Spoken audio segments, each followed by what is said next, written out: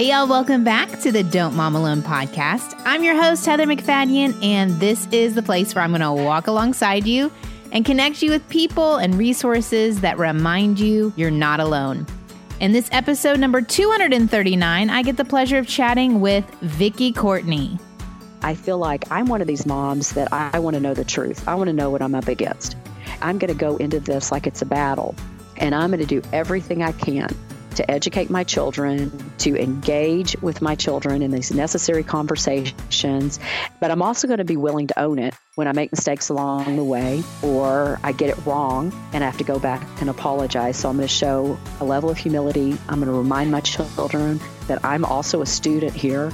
I'm learning still myself in many areas what grace looks like, what truth is in regard to some things. I'm always learning as a student of the Bible. So we go into it with humility, with a lot of grace, and knowing that our kids aren't going to always get it right, and they're not going to always listen to that conversation we have and then turn around and be super Christian kid. Vicki is a mom, a grandma, a speaker, and a best-selling author of several books and Bible studies. Today, she's coming on the show because recently they released a revised and expanded version of two of her books. One is 5 Conversations You Must Have with Your Daughter, and the other is 5 Conversations You Must Have with Your Son.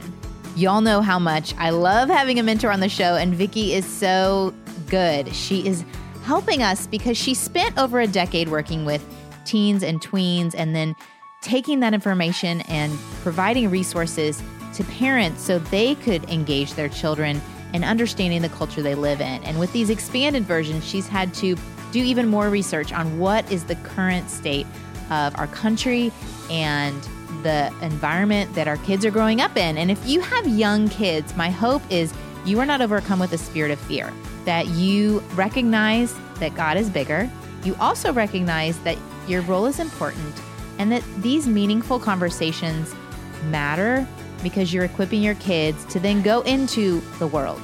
And honestly, I feel like in order to engage in meaningful conversations, we as moms need to be taking the time to study and to know God's word personally so that we can share those things with our kids. One resource I want to connect you with is the Enjoy God's Word Conference. It's happening in April 23rd through 25th online. And what that means is when you get a ticket, you get access to watch the different sessions as they go live, but you also have access to them forever.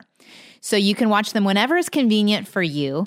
What you're going to get is 6 sessions by my friend Katie Orr, walking you through the book of Philippians. You're also going to have 25 amazing breakout sessions going from different areas of studying God's word to prayer. I have one that I'm going to be talking about the authority we've been given from God and how to engage in different prayer tools to actually activate God's word into our lives. So that's pretty exciting. If you want to check it out, go to don'tmomalone.com/enjoy God's word. And if you're listening the day this episode releases, you've got one more day to purchase a ticket for $20 off. After this, for a limited time, you'll still get a ticket for $10 off, and then they're going to go to the full price. So I don't want you to miss out on any savings. If you're thinking about joining us, go check it out today. don'tmomalone.com/enjoy God's word. Let me know if you're going to join us. All right, let's get to my chat with Vicki. Here we go. Hey, Vicki, welcome to the Don't Mom Alone podcast. Thank you so much for having me. Well, this is a treat for me because I've seen your name around and I'm confident we have common friends since we're both in Texas. But I've never had you on the show, which is a travesty because you're a wealth of information. Better late than never, Heather. Oh, goodness. Well, your new releases of a book that's been around, revised and expanded versions of books that have been around, came to my door and I was like, yes, let's chat. I need Vicki to come on the show because moms reach out to me and they're like, how do I connect with my kids? How do I have conversations with my kids? I've done a lot of episodes on discipline and, the harder places, but how do I build in? And so this is going to be a great resource for them. So before we jump into all of it, I would love for you to introduce everyone to your family. Okay, sure. I am currently in the empty nest stage of life, which is basically the reward for all the hard work of raising those kids. It's what you have to look forward to.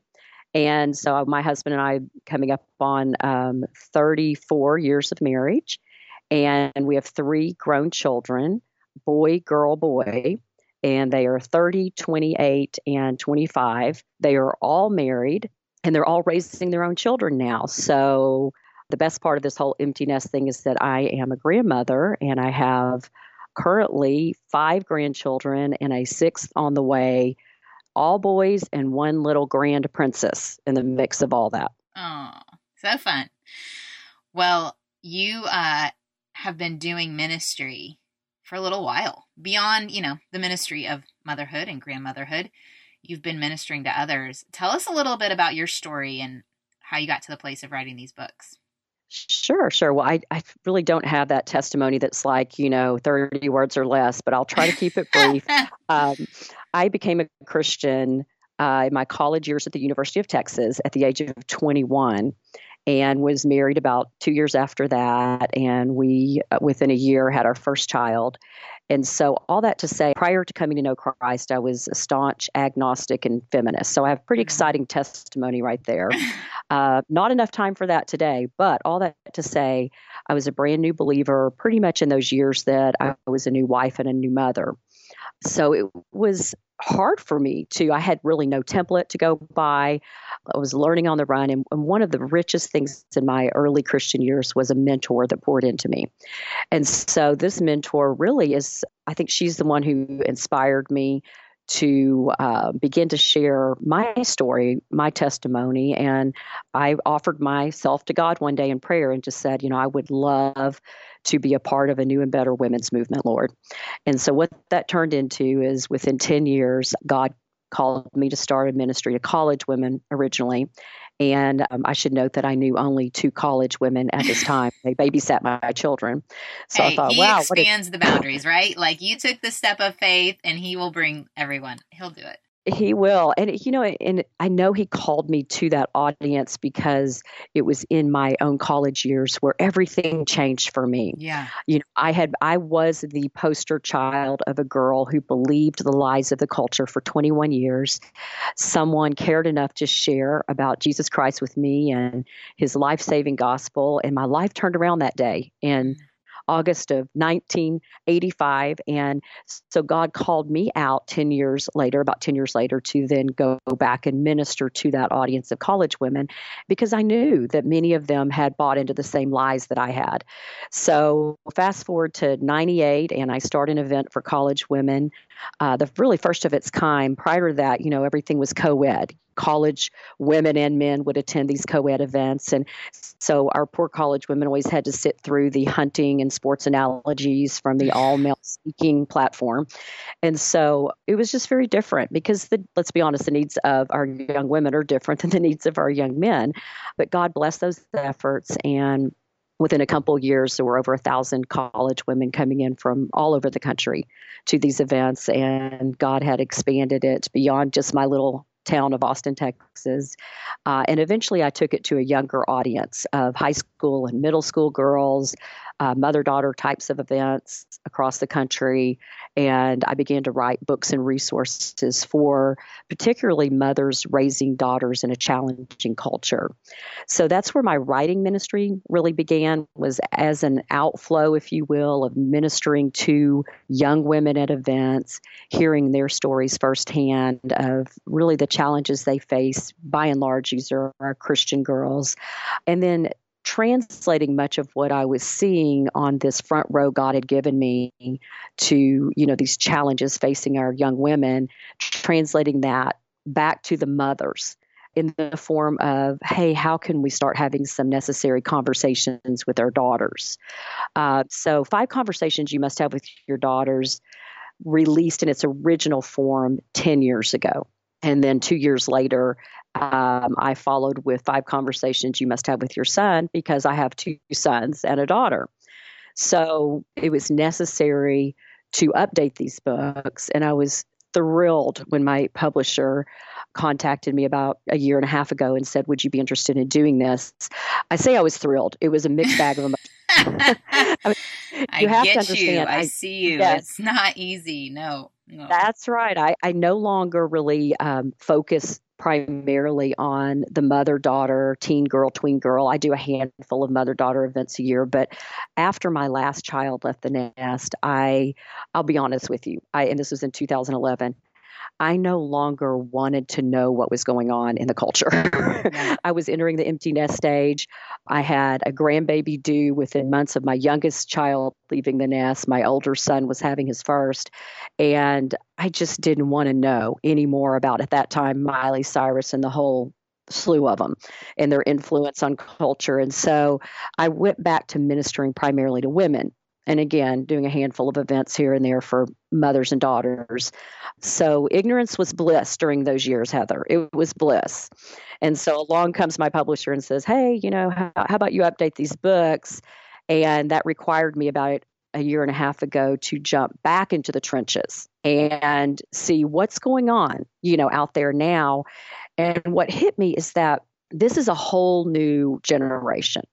The previous books were really written to your Gen X parent, raising your millennial child, which I'm guessing is probably you. Well, I just miss it by like a couple years, but yeah. So you're probably straddling two generations. I'm in this really weird, like only 3 years are covering me. I don't know where I fit, but yeah, and I that's where I am too. Back in '63, I'm kind of straddling the boomers and Gen X. So yeah. You've got a unique perspective there because you dabble in both. You can understand both. Yeah. But these new books, all that to say, are really written to millennial parents raising this new and upcoming generation of iGen, or some call them Gen Z. So, that was my challenge, is understanding a brand new generation of children. And by default of that, the conversations needed to change and needed to be updated. Yeah. I mean, 10 years ago, think about, the iPhone alone. Oh, yeah. So much has changed. So much. And faster. So yeah, I can get, like, you're seeing these grandbabies being born and you're like, I don't want to know. I don't even want to know what's coming for them. Right. And so the mom that's listening that has little kids, I get those emails of, I'm terrified of the kind of world my kids are going to have if this is the world we live in now. And where did I hear someone say recently that the place we are in as a culture now is that we don't have hope that it can be better for our kids. In previous generations, there was this hope it can be better. So the Depression era, I'll make a better world for my kids. The 50s, I'll make a better world for my kids. The 80s. And now we're like, can we? And we're just almost throwing up our hands like there's no hope. And so I'm confident that you have processed through this a lot. Yes. What hope can you give to the mom who has the young kids right now, or the one who has even the teens that are going through this? Like, have you seen glimpses as you've interacted? Well, okay. So when I dove in and I began reading countless articles and books on particularly this generation, Gen Z, I'm going to be honest with you.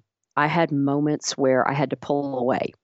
And because of the fact that I have grandchildren, and they are, by the way, 7 and under, all the way down to as young as 5 months old and 1 on the way. And so I was left at times feeling paralyzed by fear over what I was reading, just record levels of mental health issues, a lot of it related to, just their screen addictions and just all kinds of things, And so I had to pull away and dive back into God's word, right? And he very quickly reminded me, okay, Vicki, Jesus is the same yesterday, today, and forever.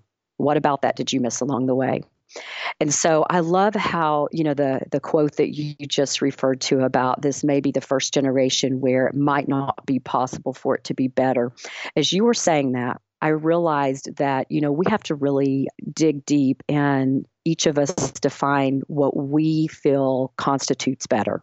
And so better in regard to the quote you shared is, no, you know what? This generation coming down the pike may not be able to own their first home at the same age we did.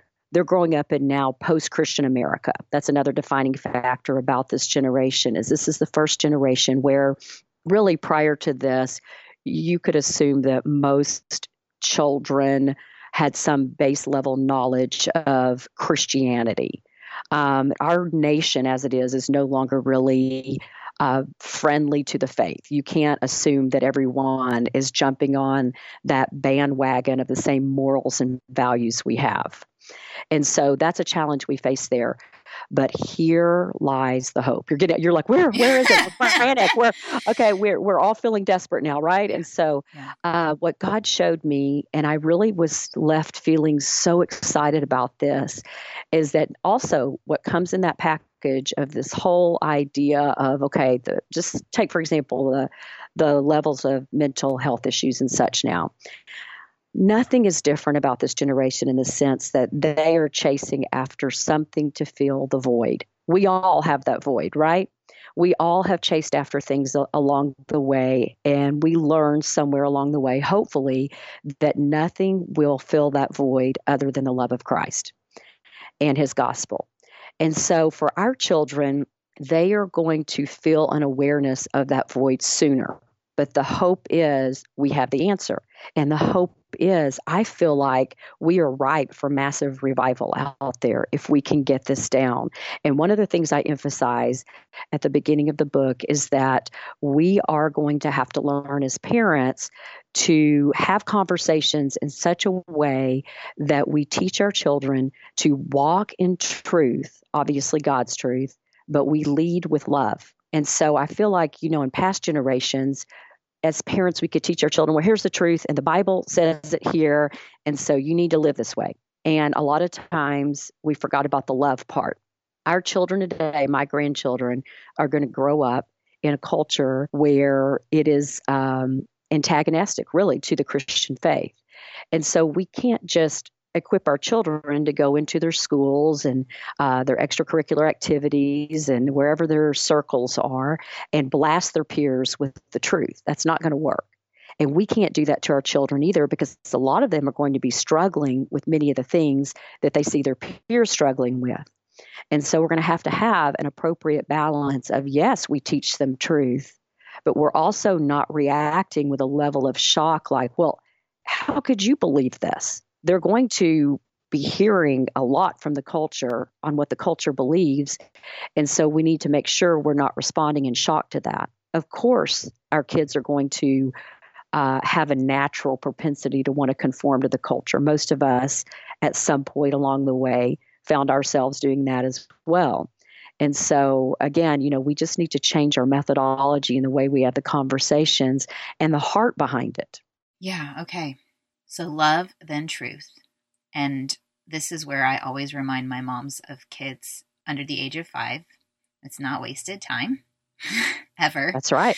We always go back to Samuel, and we go back to Moses, and that's all the time they had with their Jewish moms, and they held onto that faith. Mm-hmm. So it matters, that matters, and it's not like you're, like you said, hitting them over the head with truth. It's the love of the care and the hugs and the intimacy and the meeting the needs that, yes, they're endless, but it matters. It's important. So that's not a wasted time for you. And it's not an unimportant ministry because you don't have 40,000 followers. You're doing right. Holy work there and fighting the culture's lies with that starting point. Right. How do we, once they get past the age of 5 and we're the stages of homework and sports and constant demands, and even for me, like my phone dinging me with texts from people and emails from people and phone calls from people, and I'm getting pulled in a way that I wasn't when my kids were younger. How do we have and make time for important conversations? And what's the best way to approach that, especially if you're a mom who maybe didn't grow up in a home where you talked with your parents about important things? It was just kind of like passing ships and factual information, and everybody kind of went to their rooms. What did you find to be most helpful in establishing an environment of having meaningful conversations? Well, I think before I can answer that, we would need to back up and address the root of the problem. And one of the things that I'm burdened by in mothers today, and I'm burdened for your generation of mothers, is the pressure that you're under to be everything all the time and feel this level of perfection or pressure to meet an unrealistic, I should say, benchmark of perfection that is really not possible for anyone. And so, of course, we know I don't have to educate your listeners as to the things that trigger that. I think at this point, most everyone knows their own triggers, that if I get on social media and I spend 45 minutes randomly surfing and I'm looking to escape, right? But randomly, perusing my news feed, they can usually identify that at the end of that, they feel worse, right? Yeah. And that it's usually because they are absorbing what they see and they're realizing, okay, it appears that my children are not as well behaved as that person's children who's posting that pristine family photo, and they all look like they love each other so much, and they're even wearing matching outfits and they're not complaining. We're not seeing the behind the scenes highlight reel of what it took to get that photo or whatever. Mm-hmm. And so, all the pressures that mothers are under today and the things they're seeing, I would first say that before you can have those conversations or acknowledge that it's a priority, you might need to go back and reprioritize or take a look at your priorities. And so I feel like that a lot of when I'm ministering to young mothers, and I have a heart for mentoring, and that's been really a heartbeat of mine for many years, as someone who I mentioned to you at the beginning of the show I was the beneficiary of that in my own life as a young mother and a new believer. I don't know where I'd be today had it not been for this mentor that poured into my life. And so I feel the same burden for young mothers today and the pressures they're under. And so I feel like God has allowed me to be somewhat of a cheerleader to them and saying, you know what? You are doing the best job you possibly can. And really the thing I'd probably tell moms is let yourself off the hook. Give yourself permission to not be everything, to not have to reach that whatever picture you have in your mind or the script that you imagine, and identify those triggers that leave you feeling that way. Because my generation, we didn't have this pressure of social media, and we didn't have the internet. Okay. We didn't have the internet. So, but we didn't have everyone coming at us and watching us really do what we were doing. And so for a lot of your moms, I think that they need to cut themselves some slack. They need to give themselves permission to really lighten up in a lot of areas. And so I can't remember if it's in these books, but God made me write a book also on rest called Rest Assured. And it was after an intense burnout. About 2 years after that, it took me about 2 years to recover from it, quite honestly. And a lot of it was a burnout from doing many, many good things in ministry. And I hit the wall and burned out. And 2 years after the fact, that's when I wrote a book on rest and was able to share many of the things that God taught me in that recovery period, if you will. And one of them was that it's okay not to do everything. It's okay to have margin in my life. I don't have to sign my kids up for everything under the sun, especially for those moms with kids under 5. Really, I would say let's extend that well beyond that, even to the grammar school years. My children at age 30, 28, and 25 were involved in a plethora of extracurricular activities. But at some point, it was in my youngest two when they were in high school, middle school, our family hit a wall and we realized, okay, we needed intervention. And my husband and I sat the kids down and we said, you know what, this is insane, this pace that we're going. And we realized we don't have room for important conversations, right? That mom is writing about. We're not even able to have these conversations because we're always in the car and running to the next activity, or feeling the pressure that we need to sign you up for everything in the summer. And so we told our kids, you can do one thing a season per child.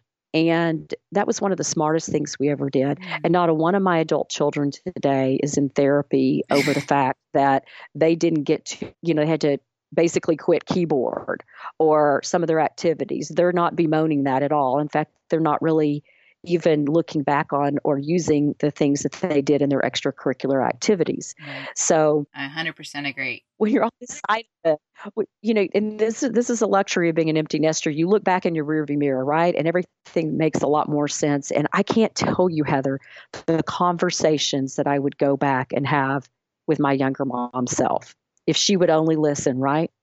And I would tell her, Vicki, it is not going to matter 5 years from now if your child plays a musical instrument, goes to summer camp, takes that cooking class, you put them on the soccer team and they're never going to play anyway because they don't want to. Whatever it is not going to matter 1 year, 5 years, and certainly not 20 years from now. Yes. When they're raising their own kids. But I'll tell you what will matter. It'll be those moments that you spent together, talking about important things, playing with them, spending time with them, pointing out the beauty of God's creation each and every day as we go along. And unfortunately, in order to do those things, it requires margin and time. And so again, a long answer to your very short question.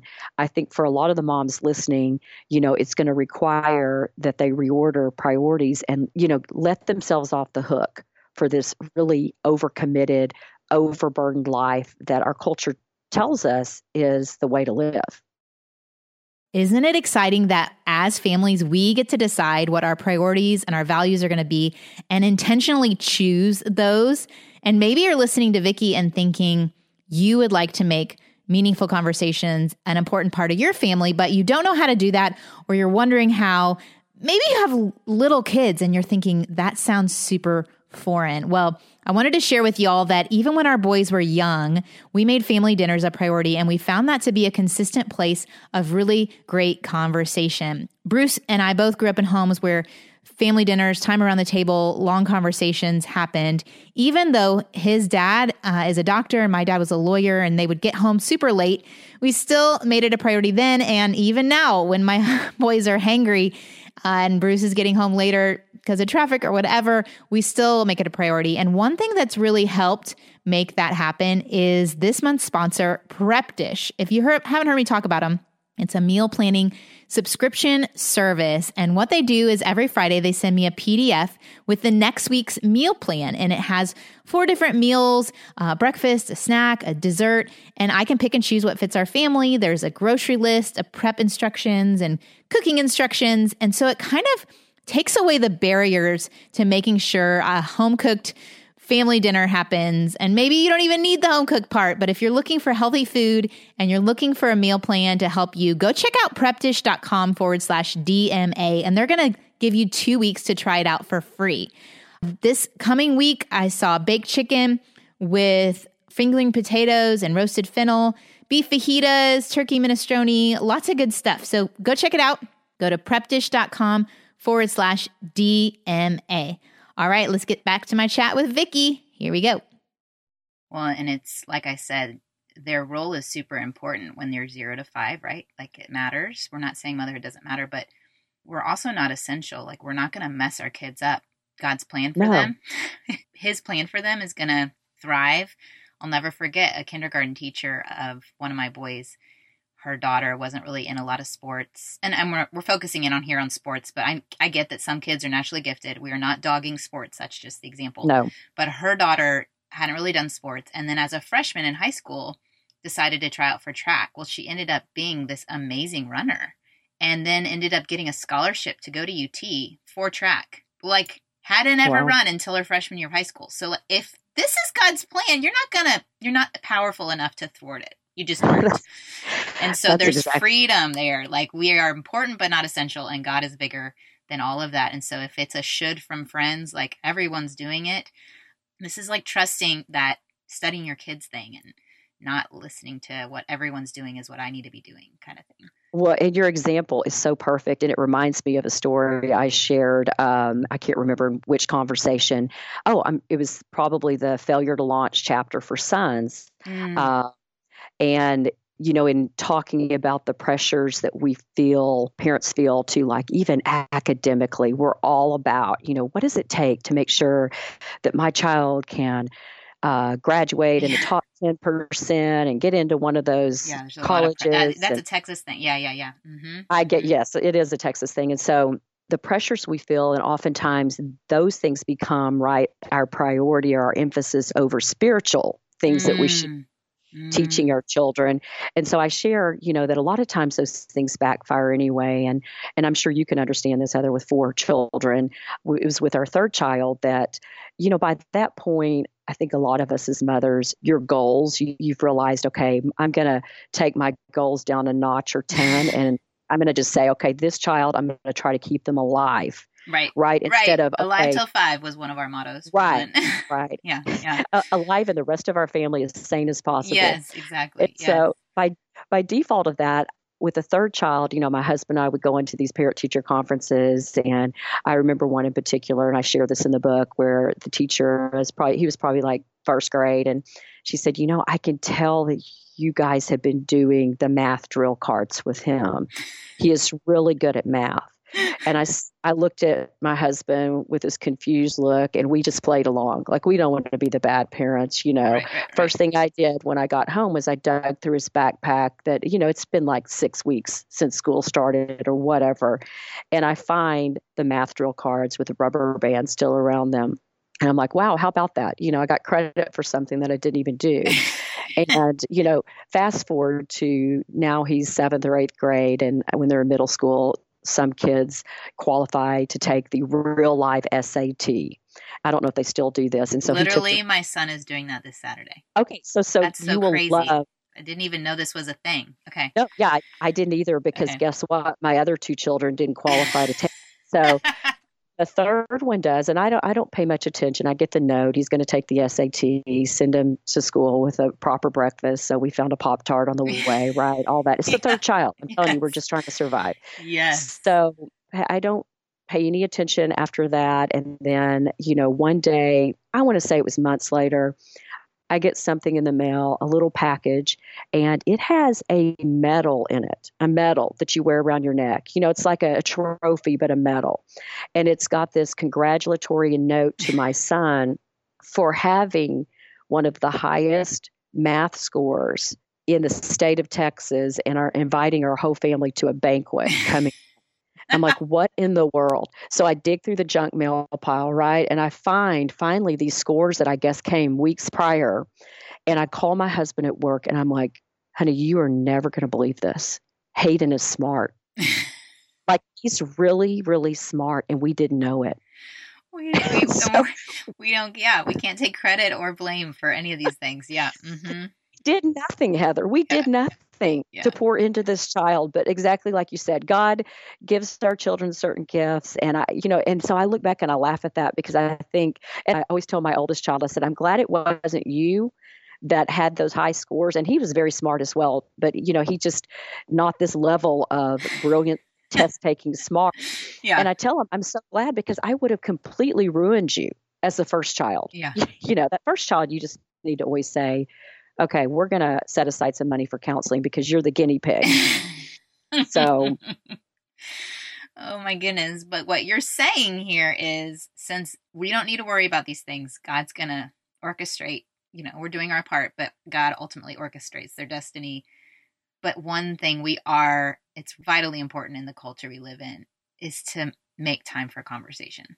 Yes, and we've got to have time to do that, and not be, as mothers, snowed by the culture that good mothers sign their children up for everything under the sun.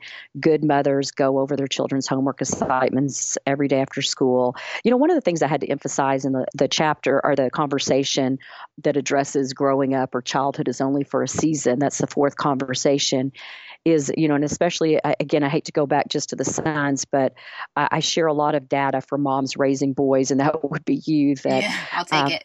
I'm selfish in this podcast. Let's just make it about boys. Well, there you go. But, I had 2 sons as well. And so there's a lot of statistics out there, disturbing statistics, that our boys are struggling now in school, and they're struggling to grow up, on it, quite honestly. And so, just looking deeper into that data that's out there, and that the way school is set up, I share some of that, and recess has been cut, and the amount of time in a lot of schools for outdoor play has been cut, and things that boys need, right, to basically engage their brains during the day.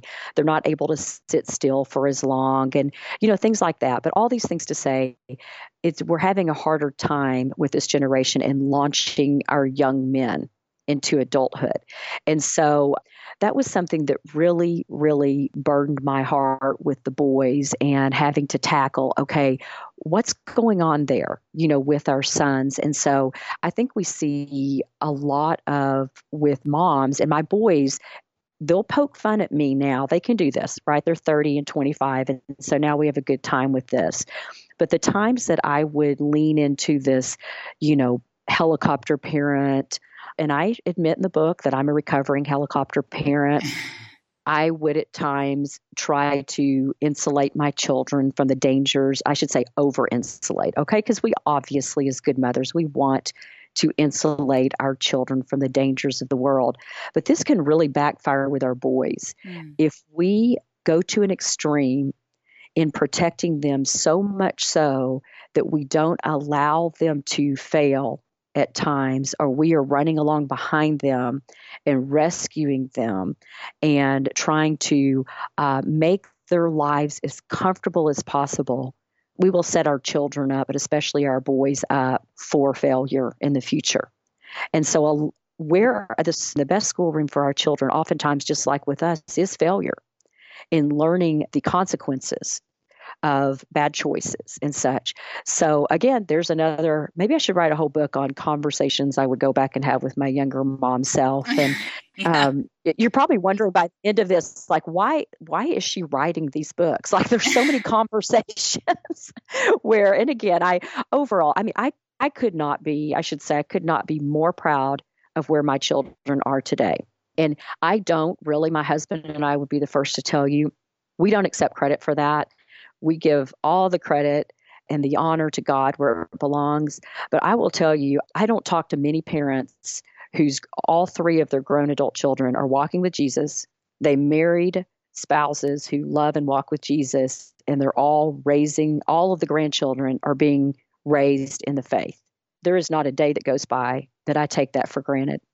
And I feel so blessed by that. So I will, even though I'm not going to take any credit for that on the parenting front, I will say that I don't think it hurts to be an engaged, caring parent who prays for their children, prays for their children's future spouses, if it's God's will that they marry, and does everything they can to fight to raise children who, again, walk in truth, but lead with love. And so I can't help but think that maybe that was just a tiny little factor. I'll take that much. Well, and so what I've caught is you find setting our priorities so that connecting and having conversations with our kids is one of those priorities, is important to helping establish the love piece and the truth piece as they launch out of our homes. And so does conversation come naturally to you?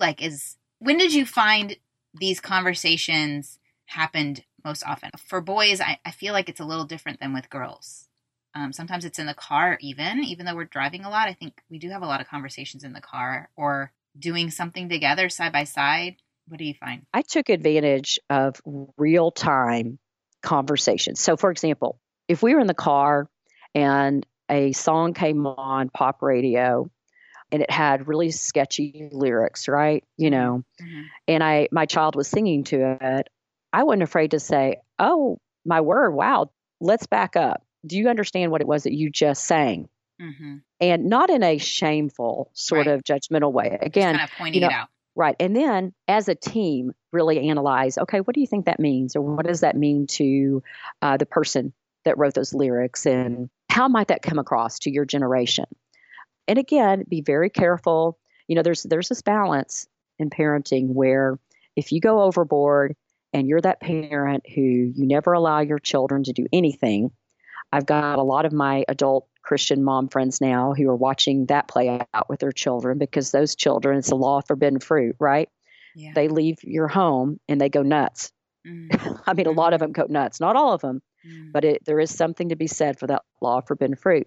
So I talk a lot in the book about, it's not just engaging real time in the conversations, but it's the attitude we have in regard to them. So, at the beginning of this broadcast, we talked some about fear and being afraid of all the challenges that this current generation of children is facing. And, I want to address that for a second because I think it's really, really important to moms. And one of the things God showed me is that I want to raise children, and I believe I successfully did this, who are never afraid to talk to me about anything. Now, does that mean they did? No, they did not always come to me about everything under the sun. And I share a very honest story about my youngest son. And I don't know if you've gotten that far in the boy book. There's a bonus conversation that my 25-year-old son wrote to mothers like you, Heather, that is worth getting the book alone. And so you will see quickly in this book that my children did not always listen to these conversations and heed what I was telling them. But one of the things my son shares in this bonus sort of letter or conversation with moms raising boys right now, like yourself, is that I fostered an environment where he knew that he could come to me with anything. And he also knew that I was just as big a mess as he was. And so in having these conversations, you're not coming at it with finger wagging in their face like, well, good Christian kids don't do these things, all right? We didn't have any of that. My tone in my conversations was always, and maybe that's because I did become a Christian at 21 with a whole lot of baggage. Like I felt like there was just a U-Haul truck after U-Haul truck dumping baggage at the foot of the cross. So I was that girl. And by default of that, it wasn't that far removed from me by the time I had my first child 3 years later. There's a humility there. You're aware of like what you've been saved from. Right. And so for your moms listening, we all should have that humility. Yeah. And we all should remember the mess that we were, but also the mess we still are. Yeah. And so we come at it from an angle of, oh, wow, if I were your age, I could see where I would want to listen to these songs and sing these songs. I could totally see why I would want to be on Snapchat. I could tell, you're coming at it from an angle of course you want to look at pornography. What boy, if offered that or stumbling upon it for the first time, the way that they're wired wouldn't have a desire that's there. Now, let's talk about this. Let's not be afraid to talk about why that's wrong. And so I took away out of, that whole sort of freak out element, because if you're the mom who is responding in fear, you're going to raise fearful children. I'm just going to tell you that right now. So if your response to what you're seeing shake down in the culture is gasping, just frantic sort of, well, good kids, Christian kids don't do these things. And how could anyone do this? Then you're setting your child up for right then. They are taking note. Oh no, mom would never be able to handle this. If I tell her the truth in regard to the challenges I'm facing. And your kids are going to be facing these challenges as early as grade school. And, maybe sooner, but as early as grade school. And I realize there's a lot of moms listening who have kids who are 5 and under, but that's why it's important to get the tone of your conversations down right now, because this is something that it can be relearned. It's going to need some practice. I joke when I speak to moms groups at events that, sometimes as your kids get older, especially if you have fostered this environment where they feel comfortable telling you things, they're going to tell you something and you are going to need to smile and then run off and excuse yourself to your master bedroom closet and do a primal scream where they can't hear you or whatever. Yeah. But don't let them see the shock. You're going to want to respond in such a way where, tell me more about that, or let's talk about that. I think back to one of my mentors, Mary Flo Ridley. Do you know her from Dallas? I don't. She teaches parents on how to talk to their kids about sex from a young age. And she always says to have this practice look on your face and just say, I am so glad you asked. Yes, your game face. Helpful that you're not acting shocked and dismayed and horrified that this conversation is coming up, but to be that expert and to be their go-to resource. As you were talking, I was thinking about how often, if my boys bring up something from the culture, I'm often having to talk them off the judgmental track. Like they can't believe such and so would do such and such. I feel like I have to remind them oftentimes that we're all sinners in need of grace. Like, did you ever find kids raised in the church kind of maybe because mine aren't quite fully into the high school years, and so but their exposure has been highly bubbled Christian. But if they hear something or hear about something that's a twisted form of God's design, they're like horrified. Yes. And I would add to that too, that it's not always just the kids by default raised in the church. Okay. At some point it becomes, I think, a temperamental thing as well. So I think it was Tim Keller wrote this book, The Prodigal God, where he's talking about, I may have gotten that title wrong, but I love him. And the book is amazing. And really, I remember, it's been years since I read the book, that he was one of the first ones that pointed out that the prodigal son, or the elder brother in the prodigal son story, is really no better than the prodigal, right? Yeah. And so sometimes there are temperaments or personalities that lend themselves to being the elder brother, if you will. Now, I look at my own 3 children. And my oldest son is kind of a mix of both. I feel he kind of flew under the radar. Like, I thought he was a really good Christian kid. And for the most part, when I was raising him, if you had a scale, he didn't tip the scale one way or the other, but he appeared to be behaving. And it wasn't until much later that I learned that, there were times he was up to no good. And I was just naive or whatever. You're wanting to assume the best. Yeah. Right, exactly. My second child, my daughter, and I don't feel like they may or may not listen to this, and they would agree with us, I would think. My second child, my daughter, was your proverbial good Christian girl. She really was, for the most part. She was a rule follower. She's her father's personality. My husband was one of those. I think, by the time I met him, his biggest sins were running in the hallways at school, maybe chewing gum in class. I exaggerate a little bit, but right. We have an interesting marriage, all that to say he was a good Christian guy. And so she wanted to follow the rules because it just made sense, right? I mean, she was very risk averse. She would probably lean more toward what you're describing here. How could anyone do that? Why would anyone do those things? Yeah. More of an elder brother mentality, if you will. My youngest son is a prodigal, not anymore. And what's funny is we would have looked at him over his 25 years and never would we have said, oh, please pray for my son Hayden. He's a prodigal. During these times, most of the time he was leading Bible studies. He was a leader in his in the youth group or on campus at the University of Texas in Young Life, leading high school boys. And yet he'd be the first to tell you, no, I was absolutely a prodigal. I was out sowing my wild oats during this particular period of life. And so he can relate firsthand, and I can relate to that to some degree as well, what it's like to be a prodigal, and you tend to lean more toward mercy and grace. And so, there's a balance there, but I love that you brought that up because it's so important. And our children growing up today are not going to survive with an elder brother mentality. They're just not going to be able to do it. And so what a mom might need to do, and this is going to be a challenge if mom struggles with being an elder brother, right? Yeah. You're going to have to go back to the place of where you were rescued and be reminded that your sin stinks just as much as everyone else's. And I'm just going to be really honest with all of that because God doesn't weigh any sin at the foot of the cross. It's all equal. And so that's why, again, the tone in our conversations needs to be one that says, all but for the grace of God go I. Any one of us could be struggling just like that kid in your school, maybe that boy who's telling everybody on the playground that he thinks he's a girl. These things are happening out there. And rather than raising children who blast that child with Bible verses on the playground, we instead raise our children to know truth, but to also know that all but for the grace of God go each and every one of them.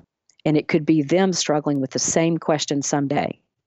And so how do we teach them truth, but yet at the same time to lead in love? Oh, yes. Okay, so I had a mom reach out to me last week who's raising middle school and elementary age daughters, and she's struggling with feeling like the messages her daughters are getting about Jesus are more of a social justice hipster Jesus and kind of losing the holiness of God. And in this culture where there's, these choices of choosing purity or not, she says that the hipster Jesus isn't holding up enough reason why we're not going the way of those around us. Like, we're kind of lost the fear of God a little bit, because of the love of God being so strong. So that message being so strong. So I love that you're talking about grace and truth and balance. But have you noticed a shift in the last 10 years of the Jesus and the Trinity that we're portraying? Oh, absolutely. But I would say this was going on long before 10 years ago. Yeah, So it's okay. always been going on at some level. I mean, I remember I've got multiple resources for tween and teen girls out there. And I remember sharing this very thing, that we lack fear of God when we depict Jesus as our homeboy, right? Jesus is not your homeboy. It goes well, and I remember when that T-shirt came out, Jesus is my homeboy. Yeah. I remember a particular retail store that's still quite popular among our young people, selling, unfortunately, around Easter time, a Jesus figurine doll that was meant to be a mockery. These things have been going on for a while.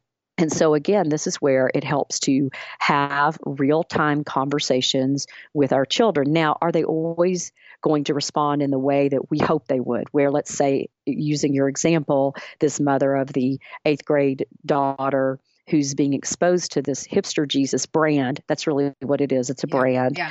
She can have honest conversations about, well, hey, let's talk about, how does this measure up with what God tells us or who Jesus tells us he is in Scripture, and what it means to actually fear God. And that word fear doesn't mean to be afraid of God, but it means to have an awe and a respect of him.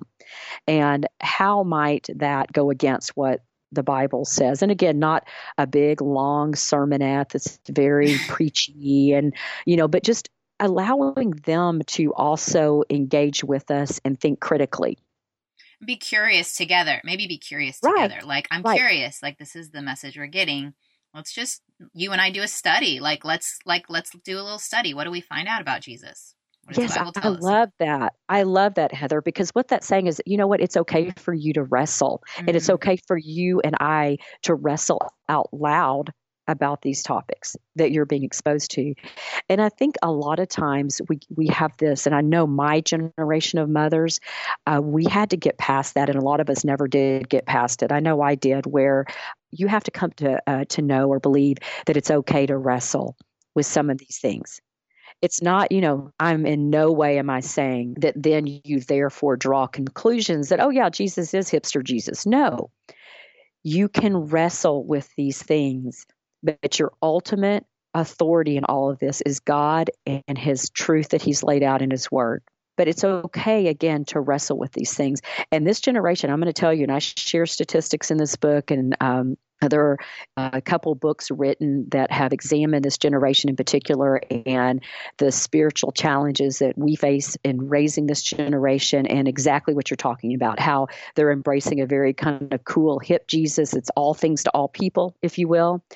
There's not, a Jesus that likes to talk about sin, or, we don't even like to use that word anymore out there in the world. And so, again, we need to be very careful about how we engage in these conversations with our children, but we need to engage in these conversations so we're not afraid to talk about these things and to share truth with them. And one of the things that I share, again, as hope in this book, is that the children, the surveys, Barna surveys are showing that the children, the Christian children who really have beliefs or values that are more in line with what Scripture teaches, is this small sliver on the pie chart, if you will, of what they call engaged Christian children. And engaged Christian children are very different, Barna found, than the overall category of churched youth. Churched youth, and these are churched youth, these are kids regularly attending on Sunday morning, and engaged Christian youth are two completely different animals.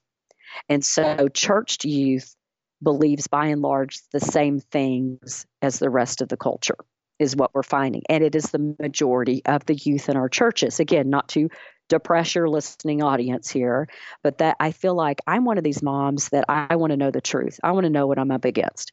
I'm going to go into this like it's a battle, and I'm going to do everything I can to educate my children, to engage with my children in these necessary conversations.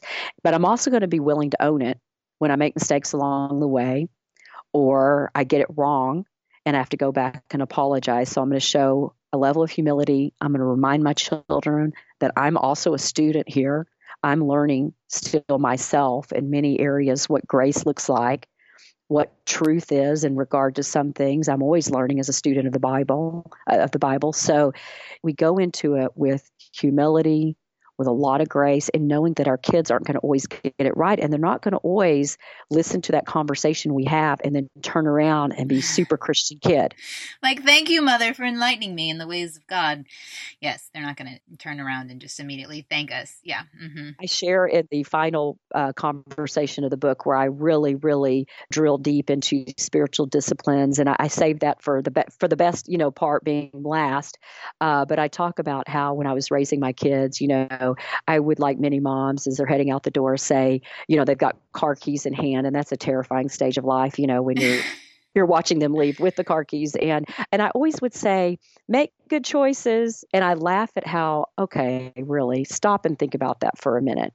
What kid, when they leave and the mom says that, goes, if they end up at the party where, lo and behold, alcohol is being served and someone offers, them a shot or whatever, they stop and go, you know what? I'm just going to have to pass because when I was leaving the house, my mom told me to make good choices. I mean, really, we laugh about that, but really, what kid really does that? Yeah, it's been all the words before then, all the conversations before then. Yeah. Yes. Yeah. And you know what I changed that to with my youngest son, who I told you was more of the prodigal sort of temperament. Yeah. And I knew that kid was going to be my one. And can I just tell you too, that this kid has probably the greatest capacity to change the world for Jesus.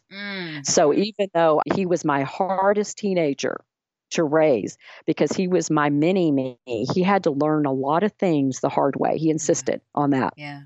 And I bet you everybody out there listening has at least one child like that. If you have more than one or two or three. Right. Yeah. Mm-hmm. And so that child, instead of saying, make good choices, when he would leave the house, I would say, Hayden, RTC, remember the cross. Because really, isn't that what it's all about? You're not going to make good choices unless you stop and reflect on what Jesus did on that cross to pay for whatever it is choice you're about to make, or you're tempted to make, I should say. Yeah, some of our kids need to remember the bigger picture, the bigger reason why, instead of just like in the moment-to-moment choices. Not just our kids, but ourselves, right? Before we share that tidbit of gossip, it might be nice to remember the cross. Yeah. Before we judge that person who's behaving in a way that is contrary to the Bible, we might need to ourselves remember the cross. So true. Oh, Vicki, I want to talk for 3 hours. This is just not enough time. This is not enough time. I'm going to list off these 5 conversations. There are 2 books, 5 conversations you must have with your daughter, 5 conversations you must have with your son. And it's the same conversation starters, but a different content under each. So they're don't let the culture define you, which we talked through. Guard your heart. Have a little sex respect. Childhood is only for a season. That's that launching you were talking about. You are who you've been becoming. And that was what you were saying with the discipline. So if y'all want help in having these conversations, definitely check out both those resources. And I think we're doing a giveaway. So be on the lookout for that. I'm so thankful. I know that we need to go, but you mentioned that statistic about engaged Christians versus churched Christians. And I'm guessing people are going to ask me, is there a book that came from, a Barna research book? That study, Okay. It was a study that turned into a book, and I don't have the title. There's one that I love called Revolutionary Parenting. That's a lot about kids who I don't think it was that one. Okay, I'll find it. Yes. I'll find it, and I'll link it in the show notes because this is what we're talking about. I mean, I'm guessing that having these conversations is what you're saying creates an engaged Christian. If you heard Vicki say that and you're like, so what do I do to go beyond just a church Christian to an engaged Christian? In summary, start talking Yes. to your kids. And that is exactly what the Barna study found, is that engaged Christian parents were talking to their kids real time along the way, not afraid to wrestle with them with some of these topics. Well, we really, truly appreciate you. Anytime we have a mom who has gone before us and can, maybe you haven't written that book of things you would tell your younger mom self, but you just told us. So we're appreciative of what you've shared. And is there a place online that gals can find you? They can always find me at VickiCourtney.com, and that's Vicki with an I at the end, Courtney.com. And then I have a Facebook author page. I'm fairly active there, and Instagram as well. And so they will see a deluge of pictures of my grandchildren. So I'm an unapologetic over-poster of grandkid pics is my bio. I love it. I love it. That's future hope for us. So thank you so much. I'll put all these links in the show notes. Y'all can find them there over at don'tmomalone.com. Thanks, Vicki, for being with us today. Thank you so much for having me. I really enjoyed it. Have you ever heard that phrase, we don't know what the future holds, but we know the one who holds the future? It might be a song, I don't know, but it's true. It is 100% true that we have a God who knows how this whole thing ends, and nothing is outside of his hands. So whatever you're feeling or whatever this conversation stirred up in you, I want to point you back to him. We're not going to bury our heads in the sand, and we're not going to run around like chickens with our heads cut off. We are going to be wise women who seek him first and his insight into our family's lives for our kids and our situation. And we're going to keep our eyes fixed on him. We're not going to be sent in a tizzy because of the culture, but we're also not going to ignore and let the culture decide the truth for our kids. We're going to love our kids and let truth follow. And I want to pray over you because I really want you to hear those words. Only God can minister to your heart. Lord, I come before you and I pray a blessing over the person who's listening. I pray a spirit of comfort over them. I pray a spirit of wisdom. I pray for followers of you to seek your way most, to live a life dedicated to you and where you're placing them and for what purposes you have planned for them. I pray for conversations to start, unexpected conversations about things that matter to you. I pray that for my own family. I pray for moments one-on-one with children or as a whole family. Holy Spirit, I know that you can orchestrate these things, and we pray that you would fill us each with the truth of who you are. But Lord, I pray you would overwhelm us with your love, that we would remember you are the one who provides the love that we pour out to those around us, that we can't manufacture it or will it to be. Remind us of the source. I pray for my own heart that I can love selflessly with patience and kindness, and in the hardest of scenarios, to the hardest of people. I pray, Lord, that you would help us love those who are different than us and love them well, and to not demonize those who are in a part of the culture, but to always remember the gospel. I thank you for the time that the person listening has taken, and I pray you would minister to their heart so that they would know the peace that passes understanding, only available through you. In Jesus' name, amen. Thank you all for tuning in this week. I know your time is precious, and I appreciate you following along, sharing with your friends. You can connect with me over at anything Don't Mom Alone, don'tmomalone.com, or over on Instagram or Facebook. And I would love to connect with you. And if you want to meet with some people in community, we have the Don't Mom Alone podcast clubs where you are the leader and you connect with other women and discuss the podcast. Or we have the Not Alone community, which is an online option where I provide listening guides. Or I take past shows and I create a listening guide is all I can think of, focused on one topic. This month it's on marriage. And so I've curated all the past episodes on marriage. I share live videos. I'll be doing a live chat coming up. And so, yeah, you can check out the Not Alone community over at don'tmomalone.com/join. All right. Thanks for tuning in. Adios. Bye. I hope you enjoyed this episode of the Don't Mom Alone podcast. If you're wanting to connect with more people and more resources to help remind you that you're not alone, head over to don'tmomalone.com. That's also where you'll find the show notes with any links mentioned by our guests. Most importantly, I want you to know the good news, the great news that you're not alone because God has promised to always be with you. With faith in Jesus Christ, the one who died for you and rose again, He said when He left, He was going to leave a helper, a comforter to be with us. God in us. Moms, that is superpower.